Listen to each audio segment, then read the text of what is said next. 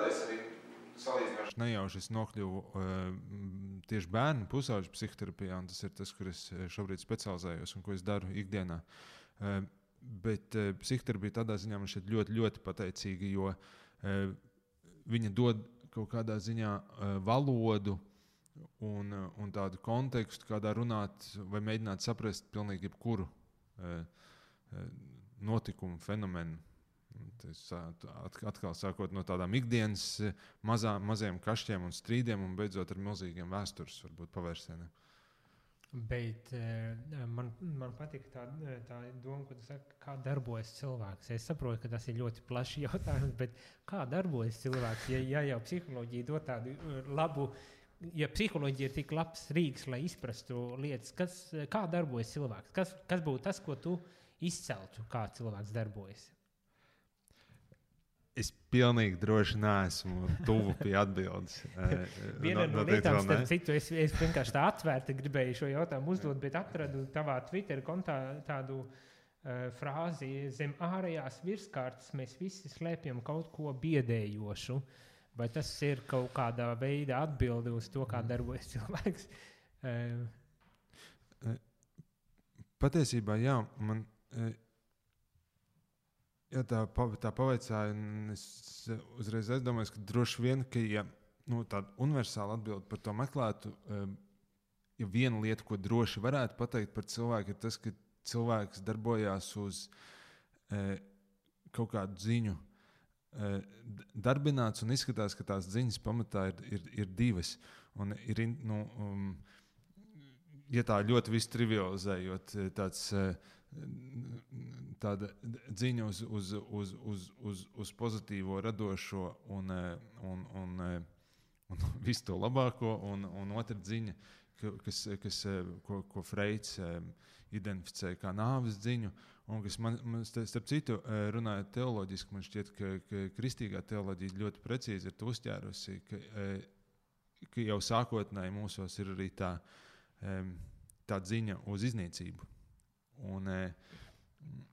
Un es domāju, ka ja tāds pavisam universāli kā darbojās cilvēks, domāju, ka viņš darbojās kaut kā pa vidu starp šīm abām un mēģina noturēties.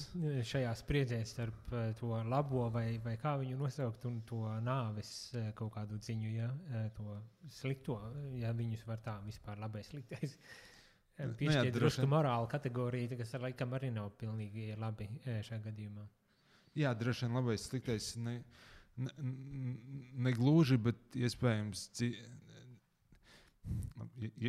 jebkura kategorija nebūs precīzi, bet iespējams dzīvais, mirušais vai aktīvais, sastingušais.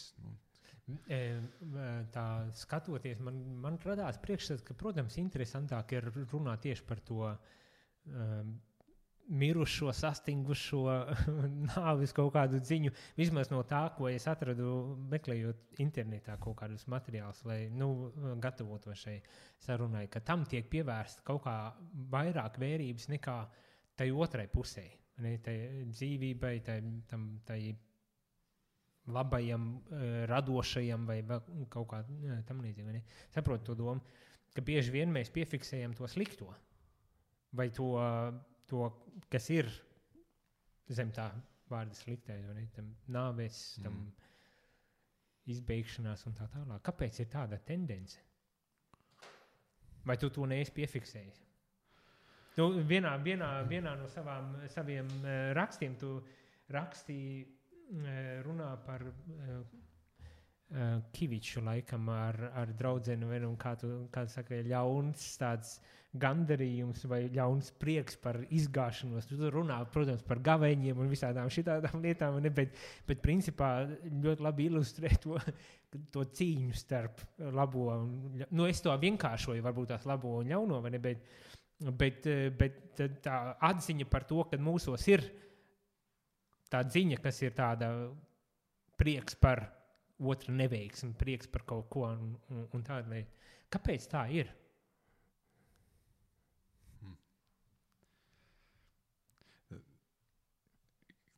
Kāpēc tā? Tas ir ļoti sarežģīti droši vien par to būtu. Es domāju, tā pirmā daļa par to, kāpēc mēs pievēršam uzmanību. Nu, viens veids, kā uz to skatīties, ir tāpēc, ka mums smadzenes tā darbojās. Mums smadzenes ir principā tomēr radītas tādai izdzīvošanas misijai, un viņas ir paredzētas tam, lai uztvertu to, kas mums var potenciāli būt kaitīgs vai potenciāli būt draudīgs.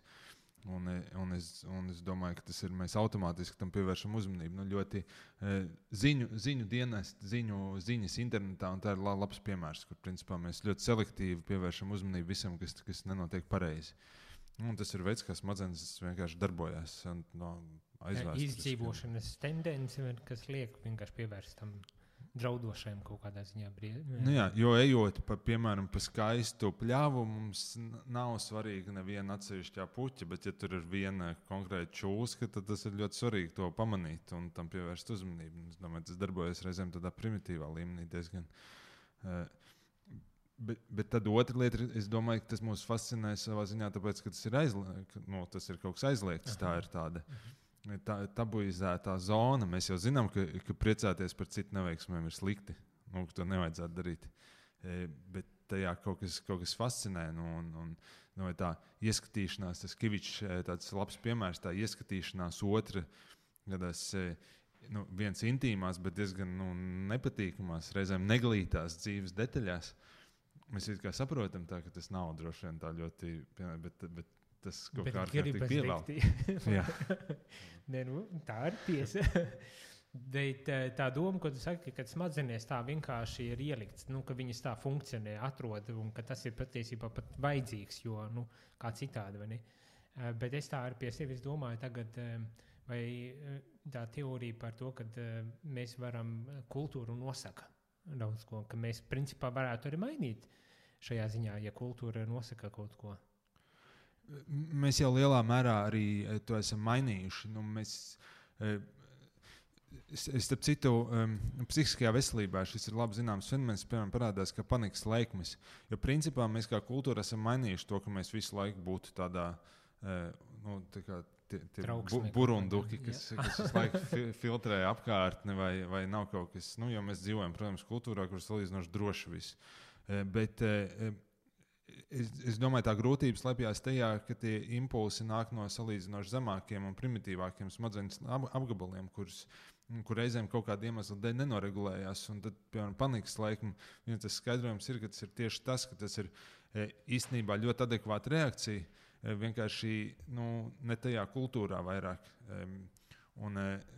Respektīvi, cilvēks sajūt milzīgu apdraudējumu vietā, kur īstenībā visa kultūra jau sen ir attīstījusies uz priekšu tik tālu, ka viņam nevajadzētu ne par ko satraukties. Un tie ir tādi kā.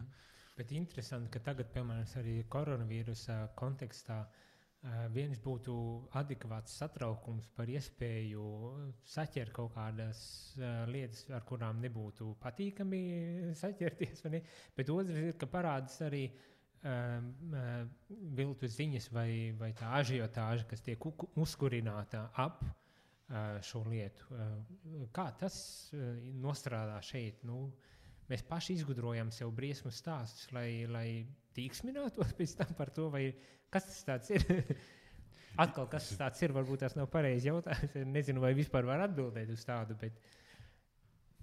Ja godīgi, es domāju, mēs šobrīd neviens īsti nesaprotam, kas īsti notiek, jo tā situācija ir diezgan savāda. Un es domāju, mums vajadzēs kaut kādu laiku, no kura atskatīties to, kas īsti tas ir bijis un kas īsti tas ir noticis.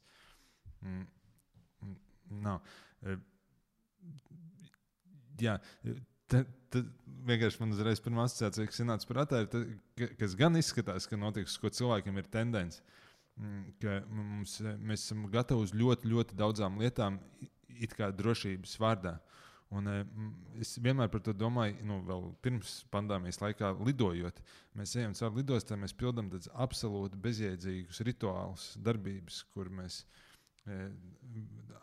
apčamdamies un tad pārbauda šampūna pudelītes vai tieši 200 mg vai tāds maģisks drusku, kurām nav nekādas saistības ar jau vairs ar tiem notikumiem, kuros viņi radās.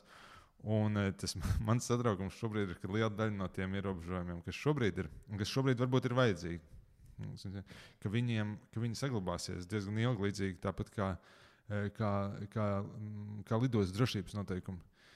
Un līdzīgi kā ar lidošanu, viņi vienkārši padarīs arī daudz citas lietas, saskarsim cilvēcisko, vēl kaut ko tāds diezgan apgrūtinoši. Un es pieļauju, un varbūt tās, ka arī nevienmēr ir slikti, ja kaut kas tiešām bezjēdzīgi, bet es tā vakar skatījos ziņas, man liekas, tika runāts, vai kaut kad tika runāts par to, ka tās stiklus liek priekšā veikalos, lai nebūtu tāda un tādas lietas, vai ne, droši vien ir kaut kādas lielākas lietas, kas varētu šķist kādā brīdī drusku bezjēdzīgas un nevajadzīgas, kas tikai apgrūtina to. Ne?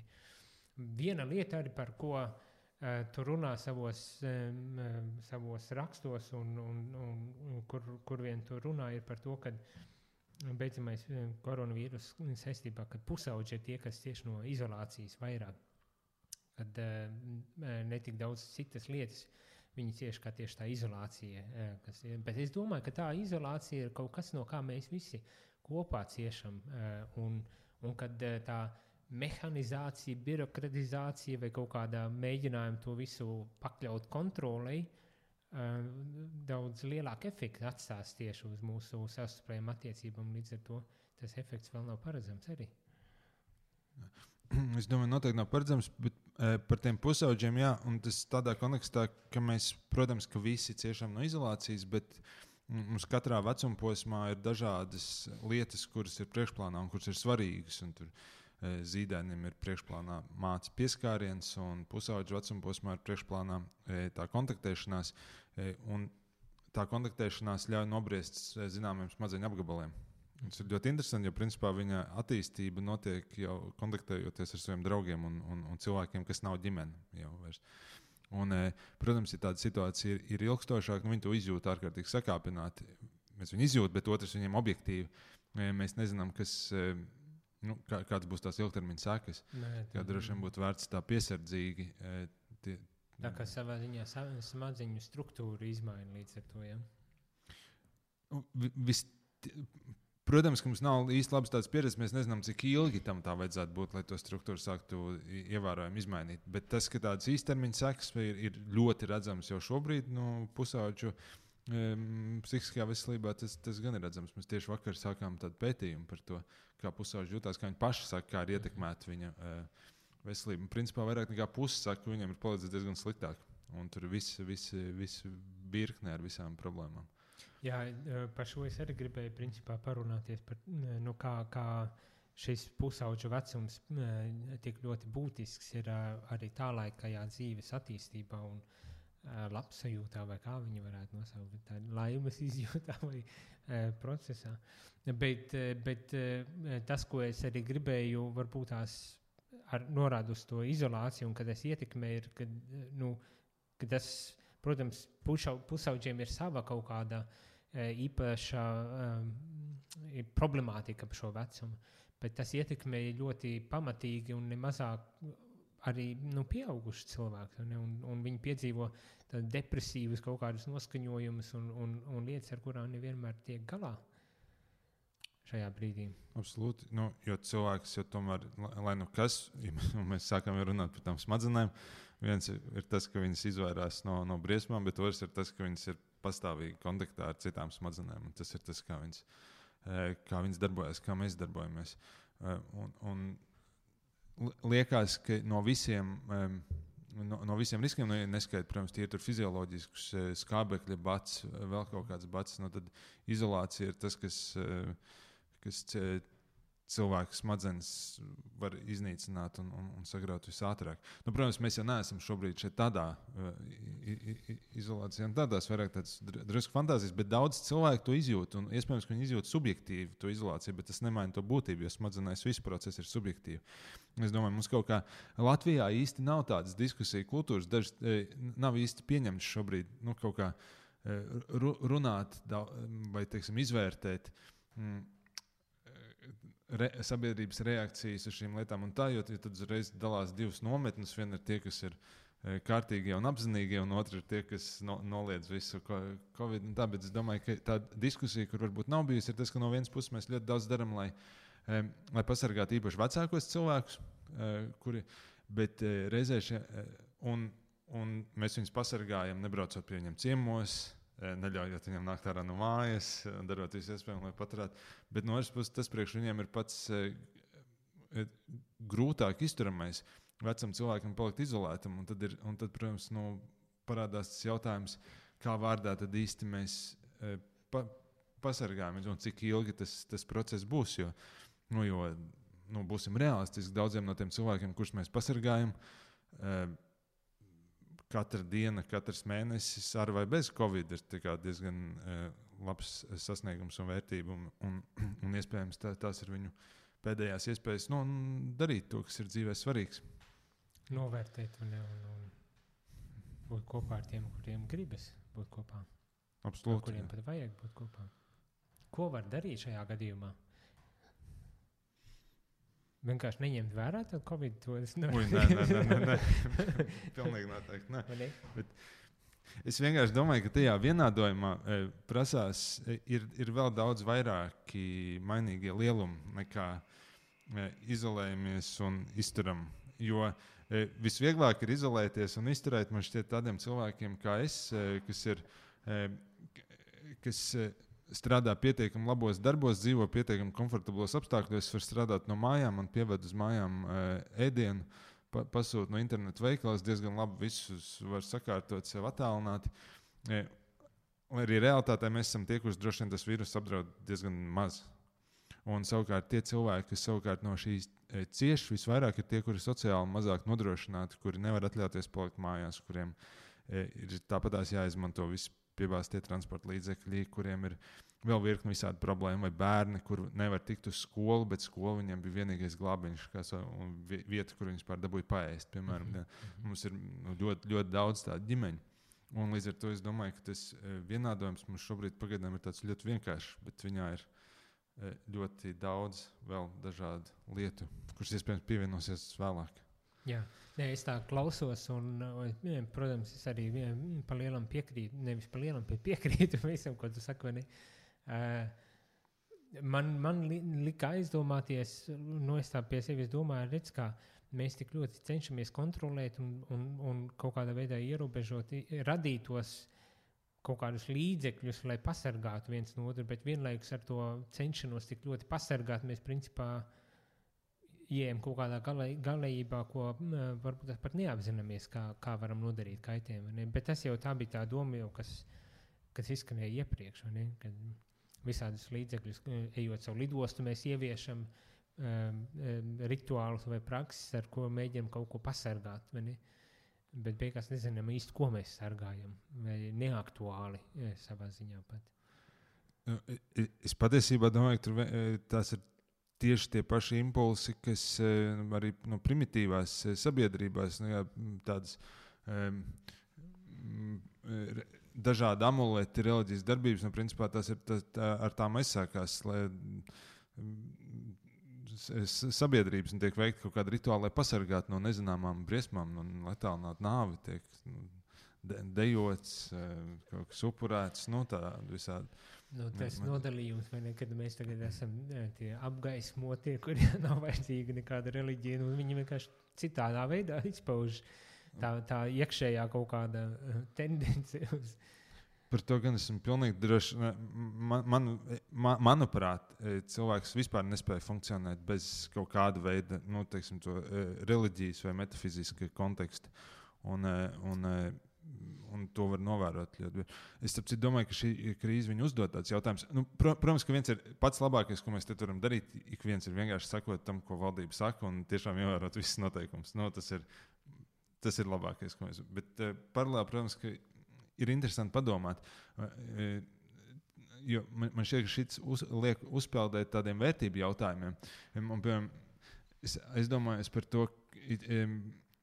to, kā notiek cilvēku bēres šobrīd. Jo bēres un miršana, tas vienmēr katrā civilizācijā ir bijis tāds centrālais notikums. Lielā mērā tas parāda vispār, kā šī civilizācija ir strukturēta un kāda vērtība tur ir. Un kaut kādā ziņā, un priekš manis pats skumjākais, ko es esmu redzējis pa visu šo laiku, bija nevis ļoti daudz cilvēku slimnīcā vai pārpildīt. Būsim godīgi, mums pārpildīt slimnīcas stradiņu uzņemšanas telpa ir bijusi vienmēr. Bet tieši tāds bēres, kur cilvēks aiziet un viņa piederīgie, piemēram, nevar izvadīt. Un tajā šķiet kaut kas tāds ļoti, ka mēs no vienas puses it kā sev glābjam, bet tad otrā pusē ir tas, bet mēs veidojam tādu sistēmu, kurā mēs esam it kā dzīvi, bet tādu ļoti jau izolējušies no tādām lietām, kas mums bija kādreiz ļoti, ļoti svarīgas. Tā vēlme pēc drošības, tā mēģinājums sev pasargāt, reakcija, tā drošības kaut kāda reakcija nostrādā pret mums šajā gadījumā. Jā, un sliktākais ir tas, ka mēs jau tiešām nezinām, kā būtu pareizi un kas ir tas, kas mūs reāli var pasargāt. Jā. Varbūt tās arī būs tādi drusītiņi, kā viņus nosauc, randomie jautājumi. Viena jautājuma vai tāda tematika neliela atkal šajā kontekstā par to, kad, kā tad nodrošināt to socializēšanos, to būšanu kopā, pat ja mums ir tādi ierobežojumi, ka mēs fiziski nevaram tur aiziet, un tā ir, protams, tehnoloģijas, kas ļoti labi nodrošina. Viena doma, ko es atradu pie tevis, ir tur es saprotu, ka bijis ir pētījums par to, ka tā tehnoloģija detoksikācija, kad bez mazliet tas viss ir muļķības, nekas tam līdzīgs, vai ne? Mums nav vajadzīgi, jo tehnoloģijas tik lielā mērā nemaz neietekmē mūsu dzīvi. Kas likās, jā, tiešām baigi interesantā lieta, un šodien šajā krīzes situācijā principā tas parāda, ja nebūtu tehnoloģijas, iespējams būtu vēl trakāk. Jā, tas ir ļoti interesanti, jo patiesībā dažās dienās pēkšņi pazuda, nevis pazuda vispār, bet piemēram tāda lieta kā datora atkarība.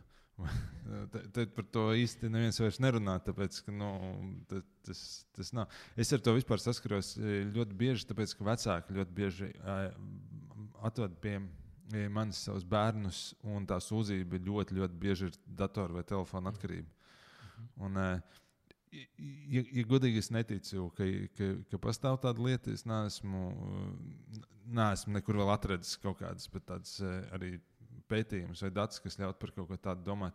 Bet tajā ir, man šķiet, arī kaut kas tāds vispār cilvēcisks, jo droši vien kā cilvēks sāk uztraukties par atkarību no grāmatām un tad par atkarību no rādios. Tāpēc arī bija tāda ideja ieviest pat tādu diagnozi radio atkarība. Un par to ārstu psihiatri ļoti nopietni diskutēja, jo tie bērni un pusauģi jaunieši klausījās tas radio stāstus. Tagad droši vien podkāstu atkarība varētu būt. Jā, podkāstu. Protams, nenoliedzami ar to, ka tas ietekmē mūsu paradumus, kā absolūti viss. Skaidrs, grāmatas parādījās ārkārtīgi ietekmē visu, kā mēs dzīvojam. Tieši tāpat ar radio, televizoru, vispārējo, bet es nedomāju, ka tā ir tā problēma. Un reiz arī, protams, ka daudziem cilvēkiem ir problēmas, bet droši vien, ka tas kauzālais mehānisms ir otrādāks. Cilvēki, kuriem jau ir kaut kādas problēmas, viņiem būs tendence arī izmantot tehnoloģijas un kādas citas pieredzes problemātiskos veidos. Tieši tāpat kā vispārējo alkoholu, ātru braukšanu, riskantu uzvedību. Cilvēku, kuriem jau ir kaut kādi iegūtas problēmas kaut kādā veidā, viņi būs apdraudētāki šajā situācijā. Absolūti. Atkarībās nonāk. Bet kuriem parasti smejas un saka, ka kurš ir bez problēmām? Tādā ziņā. Ir tāda anekdote psihoterapeita, ka tests, vai jums ir nepieciešams apmeklēt psihoterapeitu, un testā ir tikai viens jautājums. Jautājums ir tāds, vai jums ir mamma? Bet, jebkurā gadījumā būs vajadzība psihoterapeita. Jā. Savā ziņā, jā, jo man šķiet, viena no tām, šodien par Freidu runāju, bet šeit viens no tiem lielajiem pienesumiem Freida ir tā ideja, ka mēs katrs iznākam no bērnības kaut kādā ziņā traumēts vienkārši tāpēc, ka mums citādāk nevar būt, tāpēc, ka mums ir kaut kā, smadzenēm ir jāveic milzīgi tādi akrobātiski triki, lai kaut kādā veidā mums sastrukturētu un pielāgotu tai sabiedrībai, kurā mums ir jādzīvo. Un līdz ar to, mums katram absolūti ir problēmas, mums kaut kādā ziņā ir jāattālinās no saviem vecākiem, mums kaut kādā ziņā ir jātiek galā ar to, ka mēs neesam pasaules centrs, mums ir jātiek galā ar to, ka mēs saprotam savu mirstību kaut kādā brīdī un reizē vēl miljonus lietām. Jā, bet vienlaikus ir kaut kāda robeža, kur tu jau saproti, šitas vairāk nefunkcionē, kaut kas nav tā, kā vajag, kad man vajag tiešām profesionālu palīdzību un atbalstu, jo mēs visi jau neuzskatām par, teiksim, slimiem, vai ne? Taču ir kaut kur tā robeža. Kas ir tā robeža? Tas ir super sarežģīts jautājums, un tur ir milzīgas frontes, kur dalās šie. Jo, protams, no vienas puses būs daļa cilvēks teiks, ka robeža ir diagnostiskie kritēriji. Tur, piemēram, ja tu skumsti 1 nedēļu, tad tu esi robežas vienā pusē, bet tu skumsti 2 nedēļas, tad tu jau klasificējies diagnostiskiem kritērijiem.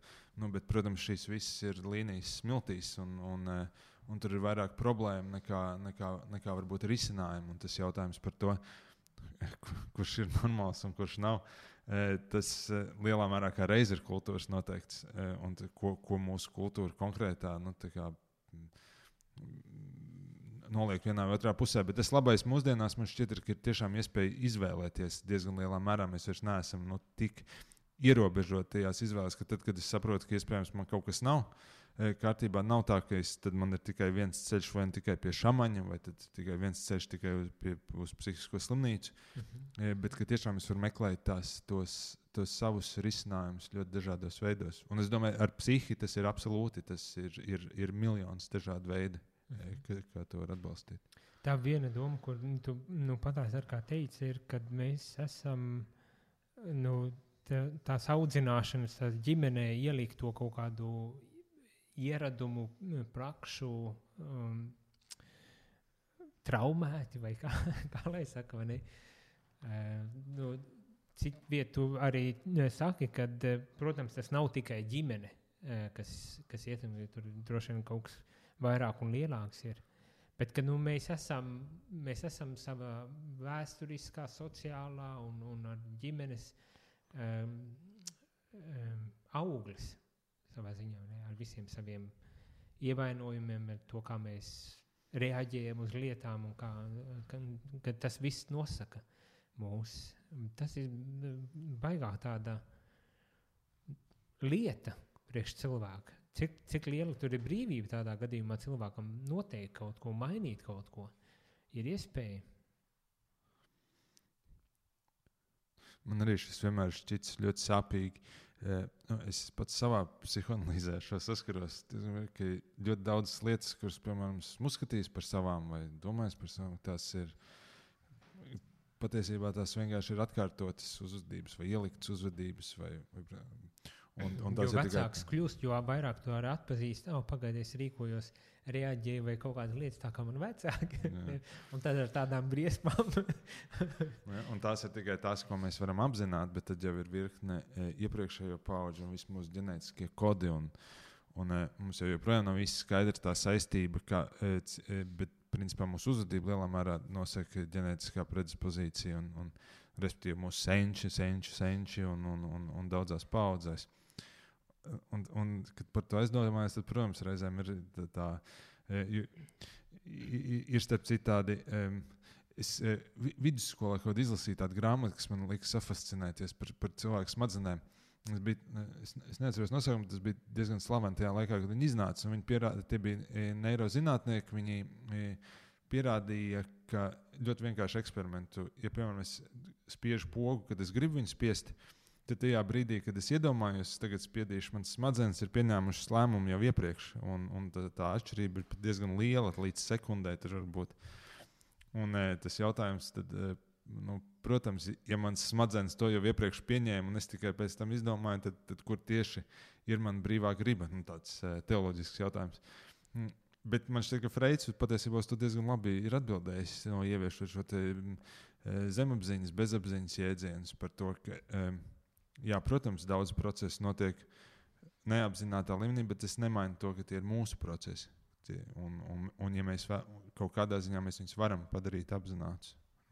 Un savā ziņā padarot neapzinātu apzinātu, mēs arī iegūsim to brīvību kaut kādā mērā. Ja? Nu, tā bija Freida definīcija par psihoterapiju. Neapzinātā padarīšana apzināta. Vai tas tiešām ir risinājums? Un cik lielā vispār mērā es varu būt? Cik lielā mērā es varu apzināties tās lietas? Nu? Gadīgi, es domāju, ka apzinātība ir stipri pārvērtēta. Jo zemapziņa jau tomēr mums ir radusies ļoti pragmatiski un vajadzīgi iemesli dēļ. Mēs nojūgtu prātā, ja mums nebūtu zemapziņa, mēs nespētu pieņemt nekādas lēmumus. Viņi darbojās mums par labu. Protams, kaut kādā ziņā mēs to varam izdarīt, bet es domāju, ka viss šīs idejas par to, ka katrs brīdis ir jāpavada apzināti un katrā brīdī jāsaprot, ko es daru. Un viss tas viens tas nav iespējams, bet tas pilnīgi lieki noslogumus. Un kāpēc lai to darītu, ja mums ir tik lielisks mehānisms, kas daudzas lietas izdara mūsu? Cilvēks vienmēr izgudros arī tīri apzinātā pasaulē visvieglākos veidus un risinājumus. Un te pat dabā, atkal dažbrīd tā šķiet, vai vispār var lietot tādu vārdu dabā ir ielikts, kas automātiski kaut ko izdara manā vietā savā ziņā. Bet tā ir mums sirds sitās automātiski, smadzenes tad dara mūsu vietā. Mēs elpojam automātiski un virkni lietu, kuras darbojas automātiski. Vēl viena lieta, tātad tas, ko tu saki, ka principā tā ir laba lieta, ka mums ir šī neapzinātā pasaule, jo vienkārši tā ir, cilvēks tāds ir. Bet tā, ka šī neapzinātā pasaule sāk ietekmēt ne tikai mani, bet arī apkārtējos cilvēkus kaut kādās neadekvātās izpausmēs īpaši. Droši vien, es nezinu, vai var teikt, tev jāpasaka pusauģu vecumā, kad sāk nākt ārā viss kaut kas, vai tas ir tiešām tādā mēra problēma vai nē, un kurā, vēlāk dzīvē, kad viņi parādās, vai ne, kad kaut kā neapzināti, kas ietekmē ne tikai mani, bet ar apkārtējos cilvēkus. Tad jau kaut kas ir jādara ar to, un nevienmēr izspēja ar to tikt galā, vajadzīga palīdzība. Ne? Jā, absolūti, protams, paturpinot iepriekšējo, ko mēs runājam, to bezapzināto un visu var netraucēt, kamēr tas netraucē mani savā ziņā. Un tad, ja pēkšņi, pusaudzis, piemēram, un ne tikai pusaudzis, vai kurā vecumā, ja pēkšņi kļūst agresīvs neadekvātās situācijās, vai tieši otrādi ļoti nomākts un nesaprot par ko, miljonus dažādas problēmas, tad noteikti ir vērts kaut kāda daļa no tās neapzinātā mēģināt tomēr iznest virspusē, saprast, par ko ir runa. Bet, protams, vienmēr tas jautājums ir, kā to izdarīt un kas var palīdzēt tajās. Un es domāju, ka ir ļoti dažādi, ļoti dažādi ceļi. Kas tie būtu? Daudziem man vienkārši šis jautājums savā ziņā diezgan interesē psihoterapijas efektivitāti. Un pētījumi par to, bet daudziem cilvēkiem ļoti vienkārši palīdz laiks. Ir kaut kādi, atkal runājot par to, ka lietas strādā mūsu labā, bet viena no labākajām lietām, ko, piemēram, var darīt, ir nedarīt neko diezgan daudzos gadījumos, un tas diezgan labi palīdzēs. Viss pašregulēsies. Daudziem cilvēkiem palīdz attiecības. Un ir tāda ļoti interesanta ideja. Ir šī ideja par agrīnām piesaistēm, kur mums kaut kāds piesaistes stils, kas raksturo mūsu attiecības ar, piemēram, ar māmu, kad mēs bijām zīdaini, un no tām, cik droši tās bija, lielā mērā ir atkarīgs diezgan daudz, kā mēs funkcionējam kā pieaugušie. Un tajā ir kaut kas tāds deterministisks, jo, ja bērnībā ir kaut kas bijis ne tā, tad it kā es esmu predisponēts, bet mēs zinām mūsdienās, ka patiesībā ir vēl tās sekundārās piesaistes, kuras veidojas, tās var izveidoties pusauģu vecumā un pēc tam arī pieaugušā. Un tās var būt attiecības, romantiskas vai, piemēram, ļoti labu draugu Tāpēc pusauģiem es savu doktora darbu vienkārši par šo rakstu par sekundārām attiecībām ar labāko draugu pusauģu vecumposmā. Un šīs attiecības spēj dziedēt, viņas spēj sadziedēt tās agrīnās piesaistes traumas. Problēma vienkārši tā, ka tās prasa ilgu laiku. Un mēs domājam, tādas romantiskās attiecības, lai sadziedētu bērnības piesaistes, viņām vajadzētu būt vismaz 4-5 gadus. Līdz process notiek. Pusauģiem ir svarīgi, lai tās attiecības būtu vismaz 2 gadus ar kādu šo piesaistes personu citu. Tas ir vēl viens. Protams, un tad ir dažādas prakses. Cilvēki vienmēr ir dziedējušies ar reliģiskām, šamaniskām, dažādām praksēm. Tiešām var? Absolūti var, un tas ir labi pierādīts, tāpēc, ka atkal jau liela daļa būs suģestijas un placebo efekts, bet tā kā mūsu psihe darbojās lielā mērā uz dažādām suģestijas. Un psihe, vienkārši tā svarīgākā lieta, ka psihe ir subjektīva. Tajā nav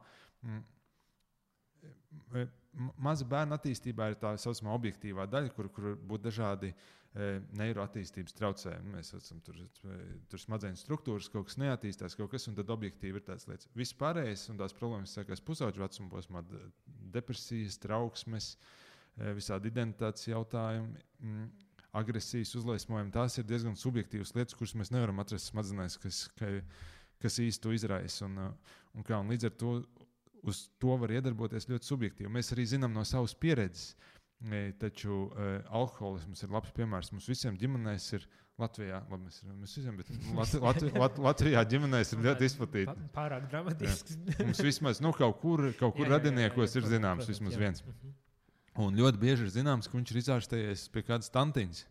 Vai, piemēram, vai kaut kāds notikums, vai AA ļoti labs piemērs. Ir cilvēki, kur atnāk uz sapulcēm un vienojās ap augstāku spēku, un viņiem palīdz šis. Ļoti skaists tāds suģestijas grupas spēku piemērs. Tagad es domāju, ka pilnīgi noteikti. Un es domāju, ka šie katolisms labs piemērs, kur ļoti rūpīgi izmeklē šos dziedināšanas gadījumus.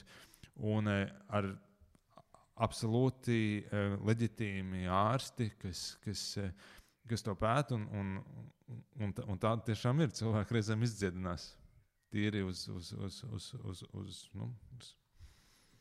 un tad, protams, ir tā oficiālā daļa, kurā tad var, psihoterapija, manuprāt, ir kaut kas pa vidu starp oficiālo ārstniecību un suģestiju un šo te pusi. Tas kaut kā mēģina apvienot droši vien tās abas kvalitātes.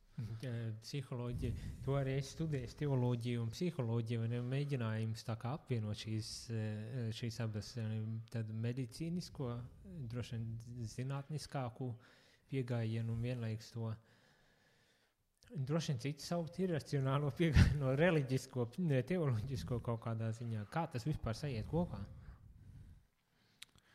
Netraucē, jo es tā vienkārši domāju, ka daudz cilvēku droši vien jautāt, vai tiešām netraucē tavu kaut kāda personīgā ticības lieta profesionālā darbībā vai vispār dzīvē. Jo ir jau arī tas apgalvojums, ka reliģija ir pamatā kaut kādām psihozēm vai vēl kaut kādām trakām lietām. Ne, to gan mēs ļoti droši zinām. Es saprotu, Latvijas universitātē lasu tādu kursu reliģijas psiholoģijā. Tas ir tieši par šo, kā liela daļa no tā ir, kā reliģija saistās ar veselību un veselības aprūpu. Un tas, ko mēs zinām ļoti droši, ir, ka tās korelācijas absolūtā vairākumā gadījumā ir pozitīvas. Tur, protams, dažādi iemesli dēļ. Par to netrauc, jo cilvēks vairāk zina, jo vispār viņam dzīve paliek grūtāk. Tā skaidrs, ka, ja tu strādā, es domāju, es tikai vienā, piemēram, tu esi tikai ticīgs cilvēks, piemēram, dzīve ir diezgan vienkārša. Tikko es sāku studēt teoloģiju, tā jau sāk parādīties visādas problēmas.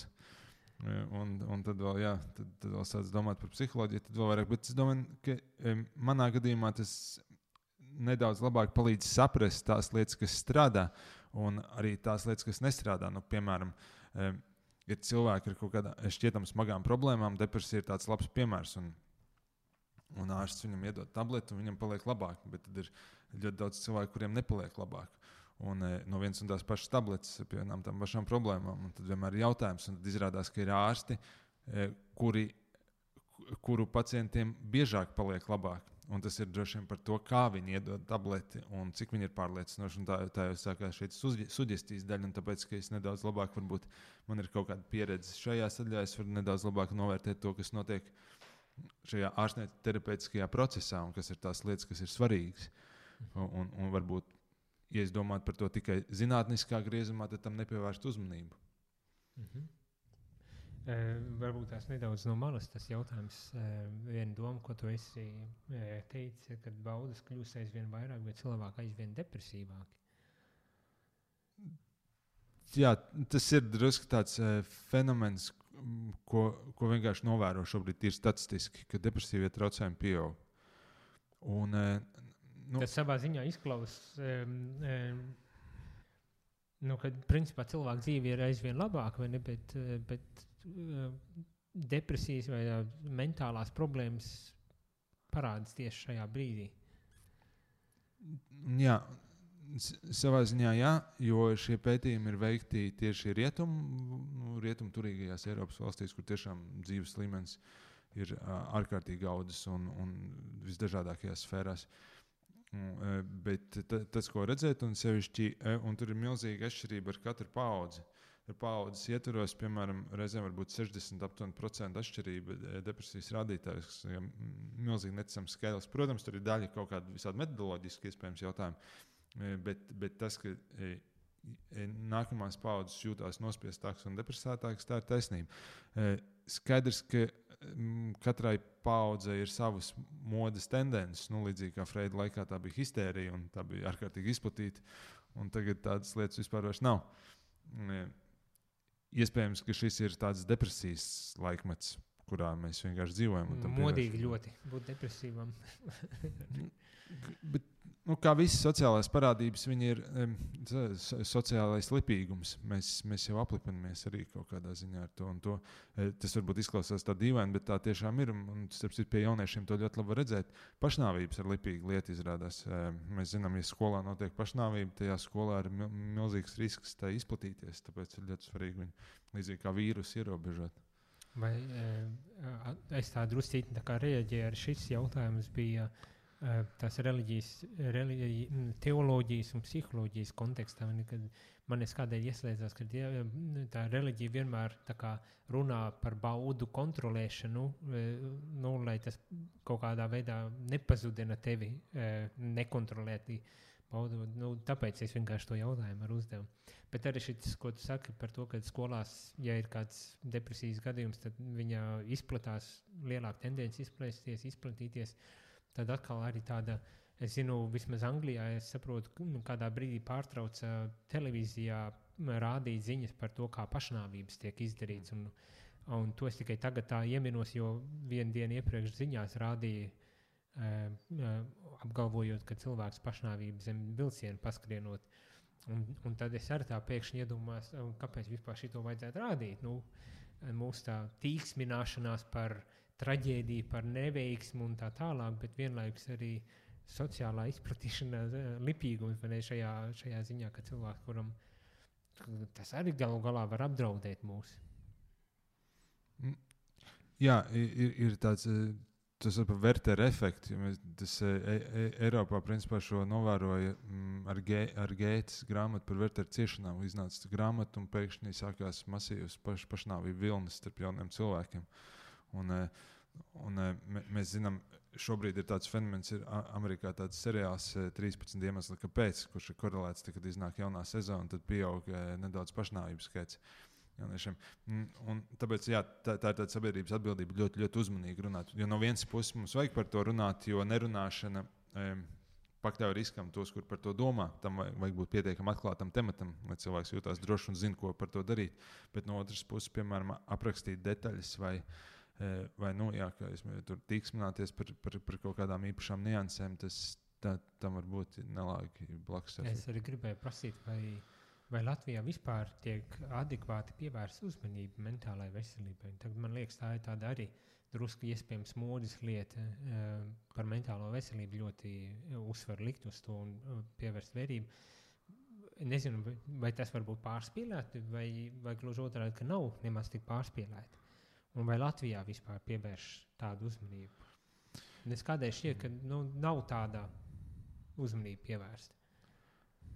Latvijas gadījumā noteikti vēl ir tālu līdz pārspīlēšanai, tāpēc, ka mums ir tiešām diezgan slikti radītāji. Mums ir ļoti augsts, mums ir viens no augstākajiem pašnāvības skaitiem pieaugušiem, mums ir viens no augstākajiem jauniešiem, mums ir viena no augstākajiem atkarību rādītājiem. Mums ir virkne ļoti problēma, tāpēc es domāju, mēs esam tālu no tā, lai pārspīlētu. Ir kaut kādā burbulī, kur tiešām liekas, ka par to runā visu laiku.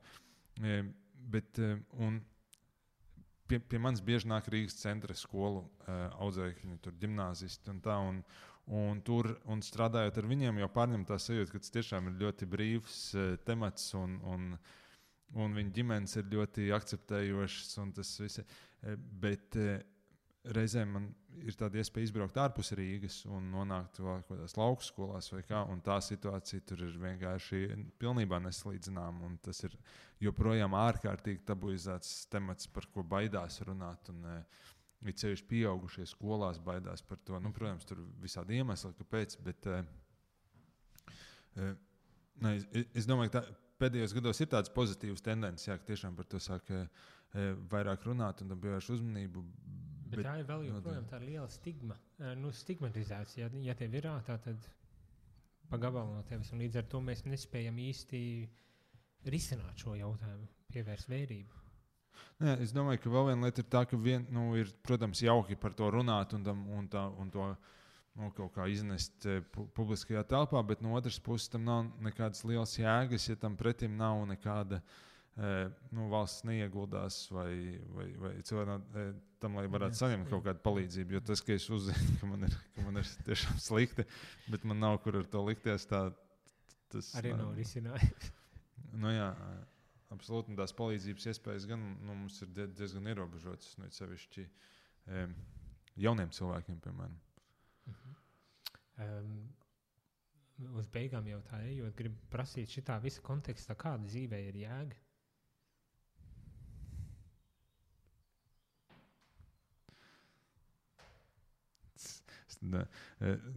Drusku poetizējot un atgriežoties pie tā, ar ko mēs iesākām, varbūt noturēties līdz galam pie tās labās pusītes un neiekrist tajā. Kā var noturēties pie tās labās pusītes? Es domāju, ka sākšu vairāk izklausīties kā teologs nekā psihoterapeits, bet es domāju, ka ir palīdzība no ārpuses. Es nedomāju, ka cilvēkam vienam pašam tas ir iespējams. Palīdzību no ārpuses, ar to tu domāji, ko? Es domāju, tādos veidos, kā tā palīdzība atnāk, bet biežāk jau tā atnāk caur citiem cilvēkiem. Noturēties, dzīves jēga ir noturēties labajā pusītē. Un to panākt no palīdzības, kas nāk no līdzcilvēkiem. Jā, no kāda, kas neesmu es pats, visticamāk. Kāda pašam dzīves jēga? Ļoti personīgs jautājums, bet var arī neatbildēt. Ja negribu, jo neko. Es druscītiņ tā uz paķeru vienkārši, vai kādas būs atbildes. Vai tev sanāk turēties labajā tajā pusītē? Ļoti dažādi, protams. Kā jau katram es teiktu, ka pieaugot, tas kļūst vieglāk, nedaudz iespējams. Arī vienkārši tāpēc, ka pieaugot droši vien labāk saproti, kas ir tie, kas var palīdzēt tajā procesā. Man atkal, es tā pie sevis domāju, ārprāts kļūstu vecāks, un es aizvien neiecietīgāks. Tāds, nezinu, varbūt tās pat agresīvāks vai kā, piedzīvojot ar to, ka viss neveicas tik labi, kā gribētos, un nesanāk, un tad tur kaut kāds sāp, un tad tur lietus beigās ir problēma, un tad atkal sauli pat rak. Kad es tā augot aizvien vecākam kļūstoties, es gluži otrādi izjūtu aizvien lielāks izaicinājums tajā labajā pusītē palikt. Jā, droši vien tāpēc prātīgi nodrošināties ar pēc iespējas vairāk to aizmugures komandu kas palīdzēs pastutēs. Ļoti labi. Sirsnīgs paldies. Paldies, ka uzaicināji.